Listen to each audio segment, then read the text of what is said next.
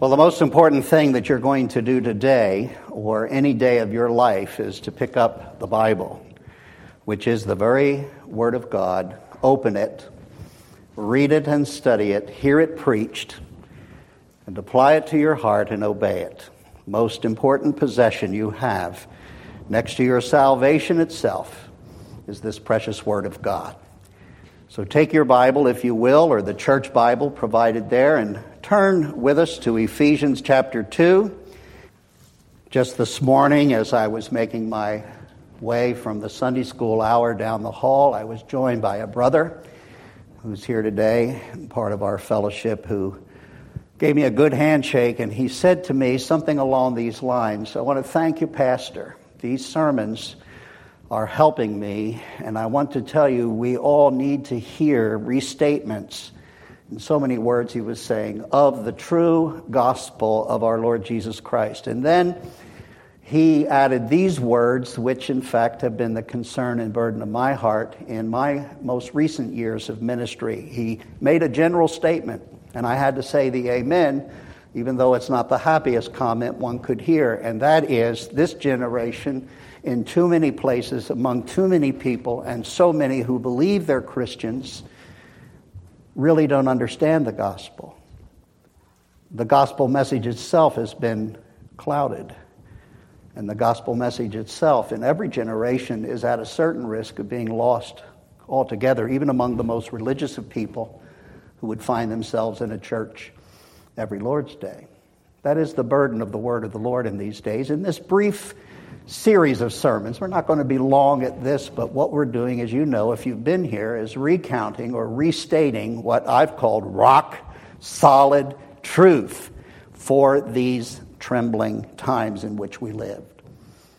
Now, if I asked any one of you to give me, maybe I'd even give you this little bit of a hint. If I said, can you state to me, which would be more important, I suppose, for us to state to a neighbor or a family member outside of Christ, can you give me in a nutshell? Can you say in a nutshell concisely what is the gospel of our Lord Jesus Christ? I would suggest that probably many of you would have no problem, and you'd say, I know what the gospel is in a nutshell, and here it is. For God so loved the world that he gave his only begotten Son, that whosoever believeth in him should not perish, but have everlasting life. And how many of you would say, amen? I would. Did anybody say amen? Amen. John 3:16, it hardly gets much better than that. But at the same time, I want to say, John 3:16 doesn't say it all. And if our comprehension of the gospel is limited to only a few lines in Scripture, then you tell me, why are there 66 books of the Bible and so many pages? So the theologian in me would want to say, if someone were to ask, can you give me the gospel in a nutshell? I might give them John 3:16, but then invite them to sit down while we read every page, every chapter, every verse of Paul's great manifesto, the book of Romans. I'm not sure how many converts I might get at the end of the day if I tried to do that. In other words, the whole book of Romans, for example, is an exposition of what John meant when he wrote the 3rd chapter and the 16th verse. In fact, for every true believer, the gospel itself is such a message of incredible depth. Paul would say in one place that he would pray that we could know something about how high this truth is, how far and wide it reaches, how deep it is. And so we give ourselves a lifetime of delving in and comprehending more and glorying in the gospel of our Lord Jesus Christ. It, in a certain sense, could never be reduced to just a few lines or a few words. In fact, it's why I believe God's word is established forever in heaven. Somehow I think one of the occupations we'll have in that glory to come is that the Word of God will still be there. It's just that we'll have minds that are so far more capable of understanding what was there. In fact, one of my fears is that after 30-some years of preaching, I may stand before the Lord someday and He's going to say, Jim, you had all those years with all those people. How come you only scratched the surface? It'll probably be, well, if the Lord were to say it, it would be a right judgment. Well, we've studied the book of Romans in this church. It took 3 years to do. And this morning we only have a little bit of time, and we're looking at kind of an overview. So I didn't have you turn to the book of Romans, which really is the Magna Carta of the gospel, but to what I think is a portion of Scripture that is as concentrated and glorious as the words of John 3:16, except that there's a few more words, because we're going to be reading together now in the second chapter of Paul's epistle to the Ephesians, verses 1 through 10. But in these 10 verses is an undiluted concentration of the truth that is the gospel of our Lord Jesus Christ. It begins with our need for the gospel. You'll see it in verse 1, and what a need it is. Well, let me just read along as you follow. Ephesians 2, beginning at verse 1. You were dead in your trespasses and sins, in which you formerly walked according to the course of this world, according to the prince of the power of the air, of the Spirit that is now working in the sons of disobedience. Among them we too all formerly lived in the lusts of our flesh, indulging the desires of the flesh and of the mind. And we were by nature children of wrath, even as the rest. You realize in these first few words alone, in these first 3 verses, you have the foundation for that wonderful hymn that, yes, I did request this week that Brother Bob would sing to us. Thanks to Calvary, there's something very different than where we were. And the grace of God in the gospel begins with these words in verse 4. But God. You see where we started now. Don't forget. You were all dead. Spiritually, DOA. But God. Being rich in mercy, because of His great love with which He loved us, even when we were dead in our transgressions. So we were looking at each line, and we're not going to be able to do that, but if I did pause here and I'd say, when did God first begin to love you in a redeeming way? This text says it is even when we were dead in our transgressions. He made us alive together with Christ. By grace, you have been saved. By grace, you have been saved. And raised us up with Him and seated us with Him in the heavenly places in Christ Jesus, so that in the ages to come, He might show the surpassing riches of His grace in kindness toward us in Christ Jesus. And it is as though the apostle is concerned that in the generations to come, or maybe just during his day, that the church would somehow ever lose sight of a gospel of grace. He restates it again at verse 8. For by grace you have been saved through faith, and that not of yourselves. It couldn't be, because He started this work of redemption, remember, while we were already dead in our trespasses and sins. So this grace that brings faith and salvation, verse 8 at the end says clearly, it is the gift. It is the gift of God.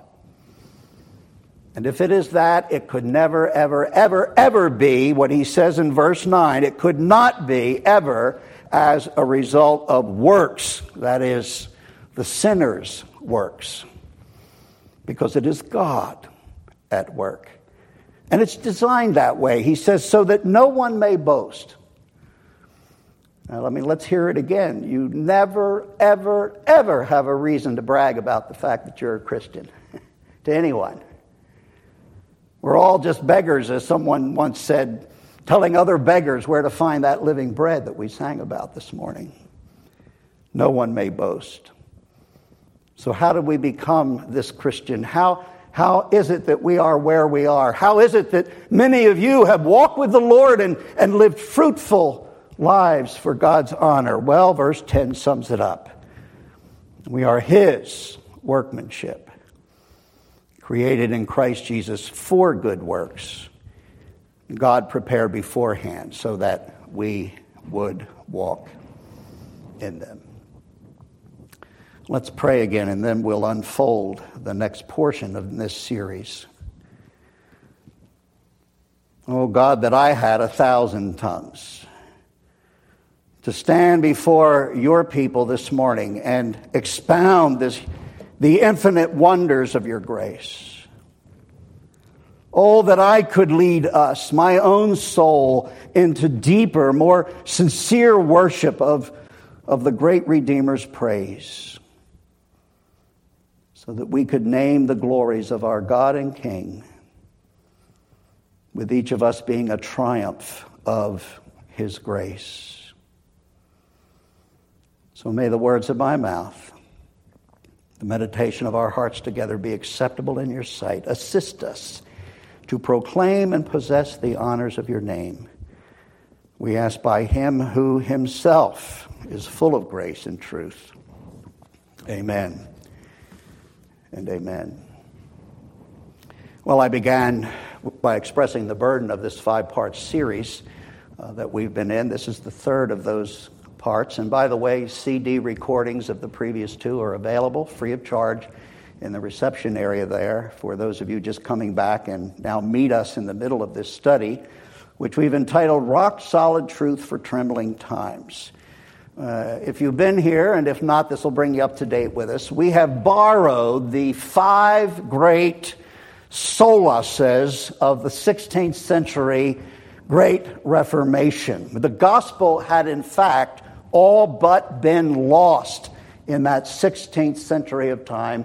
And many of you do know a little church history. And just last Lord's Day, in a special way, we even remembered and commemorated Reformation Day, marking that day in October, way back when Martin Luther nailed his confession of faith to the chapel door in Wittenberg, Germany. And the world was transformed then, and it continues to stand upon these 5 statements of truth, these 5 solaces. Just a moment of review.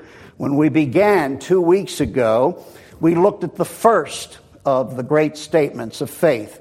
And we were even borrowing the Latin sort of as a fun way of remembering these 2 phrases or these phrases. Sola scriptura, they said in Luther's day. Scripture alone. Scripture alone. Then last Lord's Day, as we progressed through the 5, we came to the second, and the message was solus Christus, or that is, that salvation comes through Christ alone. We saw how in Luther's day, salvation came by way of the church. Salvation had to come by way of an earthly priest. Worst of all, salvation in Luther's day was in the hand of the Pope to give or withhold or withdraw. There was no assurance of true salvation in Luther's day until the cry Solus Christus went up. And the message was restored that there is only one mediator between God and sinner, and that's the man, Christ Jesus. It is indeed a glorious truth and an important part of the gospel of grace. Today we're looking at this wonderful truth of salvation, that it comes sola gratia. Gratia, the Latin for grace. By grace alone. It would be hard to believe that anyone here could argue with that with the scriptures that we just read together. Verse 5 in Ephesians 2, by grace you have been saved. Verse 8, for by grace you have been saved through faith. And then the qualifier that says it's never of yourself, it's not a result of works, and it is in fact the very gift of God. It's hard to believe there could have been a Bible in Martin Luther's day, or hopefully in the Pope's study, and they would miss this great doctrine that salvation comes only one way, and that is by grace alone. And then if you'll be with us the next 2 weeks, we'll cover the last of 2 of the 5, 2 more expositions. Sola fide, next Lord's Day, Lord willing, faith alone. And then the 4 are summed up in the last great phrase of these 5 solaces. Soli Deo Gloria. I wish I could sing in Italian. I'd break forth at this point. Glorify God. To God alone be the glory. Scripture alone. Christ alone. Grace alone. Faith alone. To God be the glory alone. And until you can articulate, at least in your own heart, how firmly you hold this as a conviction, then you too will lack the kind of assurance you need and that God wants you to have. And until you do, well, we just can't be the most effective witness to the true gospel. Or as my brother said this morning, we're losing it in our day, as he has listened to so many. Let me dwell on that, it is kind of a negative point, and that is the condition of things today when it comes to the general proclamation of a gospel so specifically defined in these 5 solaces. Just this morning, I decided to bring this into the pulpit with me. One person, very insightful, has summarized what the gospel has become to too many at this present hour. I thought it so insightful that I would take a moment to share it. This would be contrary to Luther's 95 thesis and statement of truth in the day of Reformation. This would kind of be what people would want to nail to their door today if you ask them, well, what's the gospel to you and what do you believe? Listen to what is detailed here. They believe this, far too many. A God exists who created and orders the world and watches over human life on earth. Most professing believers in pews today would say, well, that's a true statement. A God exists who created and orders the world and watches over human life on earth. That's a comforting truth. And by the way, it is true. It's just not the gospel yet. The second statement of belief would go something like this. This is what people conclude attending far too many churches. God wants people to be good, nice, fair to each other, as taught in the Bible and by most world religions. Well, I'm sure that God does want us to be nice people. I think that aligning ourselves with the moral code of the 10 Commandments would make us better neighbors one to the other. But it is not the gospel. Third statement might go something like this. Having listened to many a sermon, not mine, I hope, that the central goal of life is to be happy and to feel good, if not better, about oneself. God does not need to be, this would be another statement of current ideas, God does not need to be particularly involved in one's life, except when God is needed to resolve a problem or meet me at a point of crisis. The last of the statements, I fear, is the conclusion many draw from a moralism today that is far from the gospel. The statement is, good people go to heaven when they die. But that's not the gospel. And I have to say that much of my passion for these statements of faith we're looking at grow out of a great concern that the Church of Jesus Christ in this 21st century would not drift or continue to drift or be led away from these foundational doctrines, as was the case in the years and years prior to the Reformation. In other words, folks, truth matters. And the truths represented by these 5 statements, I must tell you, are non-negotiable. They must never be surrendered by the influences of our modern culture. And I'm grateful that there are many voices, not just one. There are many, and there have been for some years now, voices crying in the wilderness of all this confusion about the gospel, who are calling us back to the same principles that Luther and others did before us. As far back in 1996, not so long ago, I mentioned this, I believe, in my first message on this series. I was privileged to be part of a group of pastors who put together something called the Cambridge Declaration of Faith, sort of like Luther's 95 Thesis for a modern day when they gathered. And they made some statements. They made some conclusions about what the Bible actually teaches, which is what we're seeking to do here. As part of the document, which we all signed on to, there was this sentence, quote, "God's grace in Christ is not merely necessary, but is the sole," there's that solo, "the sole efficient cause of salvation." If you ask the question, how does a dead, in trespasses sinner ever come to be a Christian? The answer is by grace. That's not enough. By grace and by grace alone.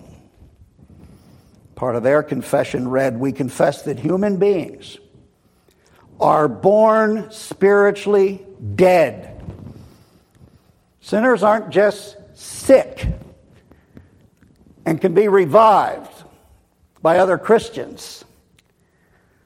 All are dead in trespasses and sin. We confess that human beings are born spiritually dead and are incapable even of cooperating with regenerating grace. The other week I was telling some of you some of my stories about the days in the medical field when I was an emergency room technician working the graveyard ship. One of my jobs was to put a nice big tag with someone's name on it, tie it on a tow, and carry that person to the morgue. There was no treatment that we could give. They were beyond resuscitation. In those days, we called it a DOA. There was only one thing we could do in the emergency room. It happened to be my job. Take off their shoe and sock, tag their toe, and wheel them down to the morgue, which I did far too many times. We confess that human beings are born spiritually dead. We confess that because that's what Paul wrote here in Ephesians 2. And a dead man is incapable even of cooperating. Not one of those corpses ever helped me get their own body from the stretcher onto the slab in the refrigerator. It was what I would call dead weight, and be literally correct. What I liked about the Cambridge Declaration, and it still stands today, and I refer back to it many times in the last 10 years I've been here, they make certain affirmations and then certain denials. We affirm certain things to be true, but it's just as important to say, and there's certain things that aren't true, and we need to say that they're not true. Let me give you an affirmation and denial as relates to the doctrine that we're looking at this morning, Sola Gratia, by grace alone. Here's what they wrote. We reaffirm, because it came out of the Reformation and from the Bible, that in salvation we are rescued from God's wrath by His grace alone.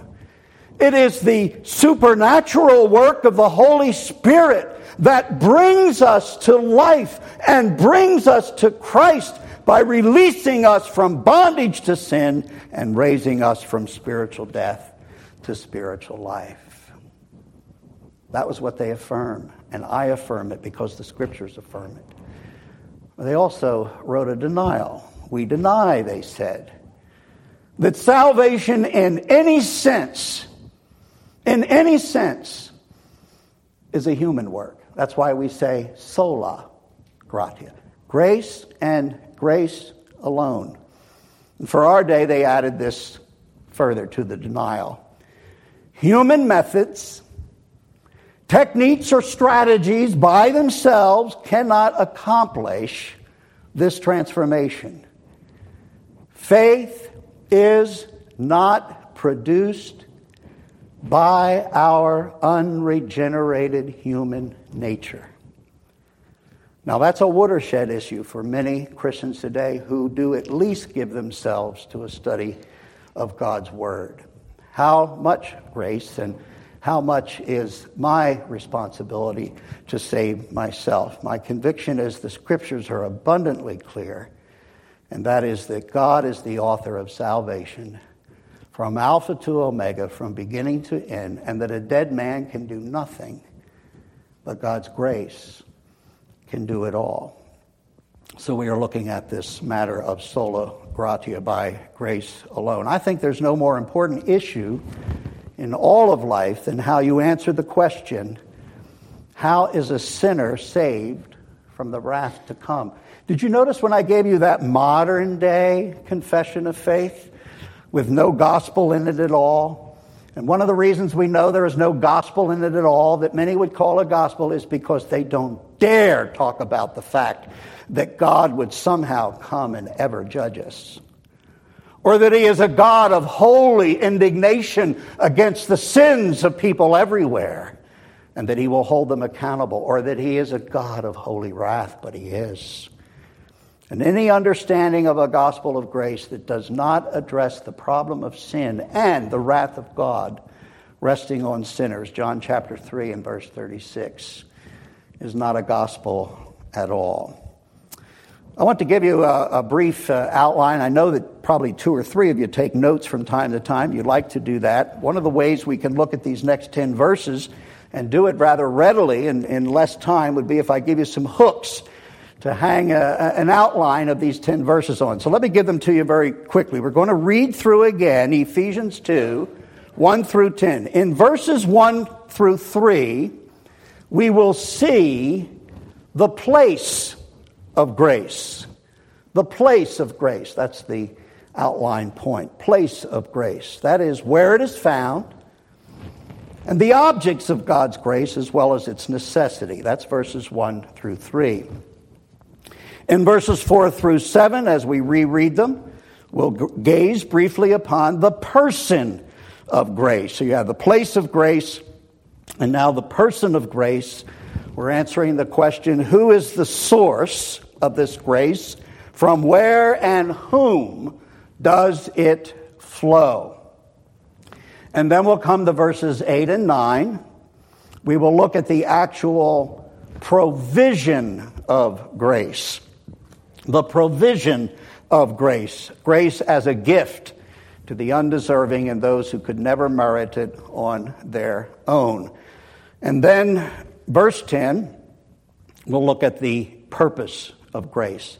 That was pretty quick, so let me restate very briefly. We're looking at the place, the person, the provision, and ultimately the purpose of grace as the ground for our great salvation. So let's run through those now again very quickly. The place of grace, verses 1 through 3, answering the question, where is grace to be found? And the verse, as you saw, began with, we are dead in trespasses, in sin. Verse 1, as spiritually separated from God, let's say, as any dead man or woman is separated from their family members. Verses 2 to 3, you see, would make good material, would it not, for a Stephen King thriller.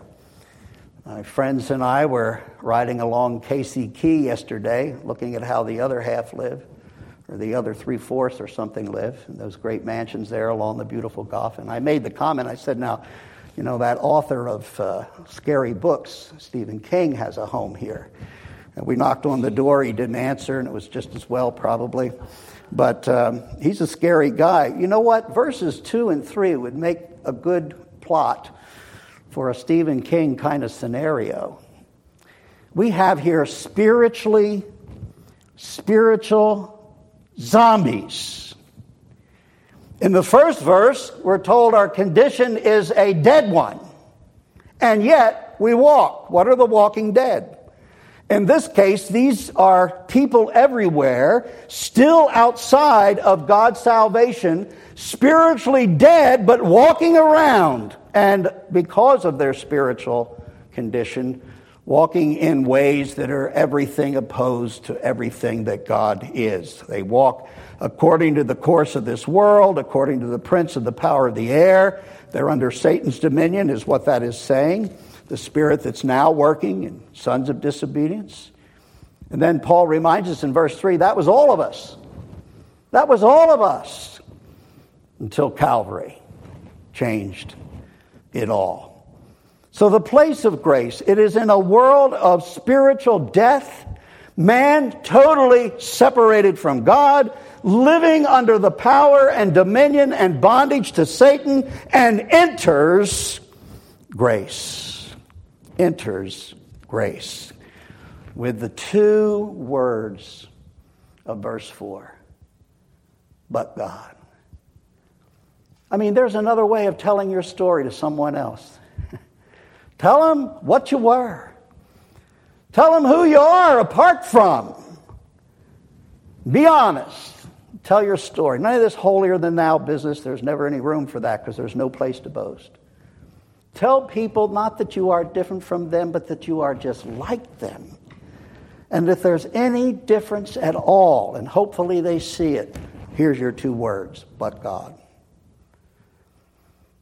And the wonderful thing about that is it takes the eyes off of you and immediately points them to him who is the author of salvation. I really can't take the time this morning to go much deeper, but verses like this that are so familiar to us, for by grace are you saved through faith, that not of yourself, and so forth. The but God phrase here in the original Greek language is really quite incredible. It has to do with parts of speech called conjunctions and all of that. And before anybody goes to sleep by trying to explain that, let me just say there are other conjunctions besides the word but. There are words like and or if, which is kind of, if this, then that. That's a conditional thing. When or because or though. These are all conjunctions. But this particular word, but, as in, but God, we are told by the linguists, is not what's called a subordinating conjunction. That is, it is not dependent on anything else.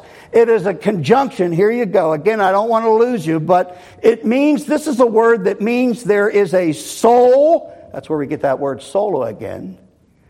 Unsubordinated. It doesn't connect with anything else. Conjunction is this word, but. So at least get this much. In the original language that the Holy Spirit used to give Paul a beginning to verse 4, but God, is a word that could be rendered quite literally. But God, and God alone. It is not an and, it is not an if, it is God, unsubordinated by anything else. God alone. That's what's meant by God's unconditional love. If any word or phrase has been more twisted among Christians, it's usually when they know they've sinned and then give a testimony and say, isn't it good that God's love is unconditional? That's the typical use. But the real doctrinal, theological meaning in the phrase unconditional love means that God loves you no matter what, of all the good, of all the bad, regardless. That this is a love unsubordinated by you yourself. He chooses in himself to bestow. And why would he do it? And why would he start with us before we've even cleaned ourselves up? It's while we are still in our trespasses and sin. It's while we were yet dead, he calls and quickens. But God, why? Verse 4, being rich in mercy. So the person of grace under that portion of those hooks or outline that we've given you is, of course, God and God alone. And it is the grace that is found solus Christus in Christ alone. You know, if some of you get nothing more after these 5 weeks, I hope you'll go in and out of these doors rejoicing, realizing, even though you can't restate it all in its intricacy, you'll come to believe with all your heart that salvation is of God and God alone, and that's the reason you've come to sing your praises yet another week. The provision of grace. Verses 8 and 9, very quickly, if you don't hear anything else this morning, hear this, the phrase, that not of yourself. That's an exclusive phrase. That tells me that though I enjoy and rejoice in the forgiveness of my sins, and I can testify to you with certainty after these years, and with the biblical truth backing me up, I know I'm a child of God, but I know this as well, it is not of myself. It is the gift of God. You see, the gospel promotes, above all other virtues, the gospel is meant to promote in every believer something called humility. Humility. From time to time as a church family, you know, we even have disagreements with one another. Or sometimes part of a congregation can have disagreements with leadership in some of the decisions they're making. But you know, at the end of the day, there's always something to rejoice in, no matter how you've been stepped on here or there. That is that we're all here only because of the but God, and that it's all from him, this provision of grace, this grace alone. The purpose of grace, you see it in verse 10. We're his workmanship, created in Christ Jesus. And then it says, for good works. This is the great misunderstanding today. How many people are still hopeful of heaven and trying to gain some sense of confidence by their confession of faith week in and week out is, well, you know, I really am a good person. You get that? I get that all the time. I really am a good person. Well, good for you. It has nothing to do with heaven and hell. Jesus is the only good person that counts on Judgment Day. Jesus is the only good person that counts on Judgment Day. I'll wrap myself in his righteousness, thank you very much. Well, that doesn't mean I wrap myself in his righteousness and then go on vacation forever. He's called me, equipped me, I'm his workmanship, and it says, for good works, not by good works. So how do we serve the Lord here at Good Shepherd Church? And how we serve him? It's just our way of expressing gratitude. Gratitude. It's not a have to. If it were a have to, it wouldn't be grace. We'd be earning something. It's gratitude. He saved me by his grace. How can I do less than give him my best? So Paul would say, by those mercies of God, what do? You present yourself a living sacrifice, not to earn salvation, but because you have it. And you obey him out of a spirit of gratitude. All that to say, I ask you before this table of the Lord to examine what is the foundation. What's your rock solid truth? We've already heard what the world's believing, and they are way out there in left field when it comes to the true gospel. Are you trusting this morning solus Christus in the grace of God alone? I'll continue to ask that question in one form or another with God's help every Lord's Day when we gather.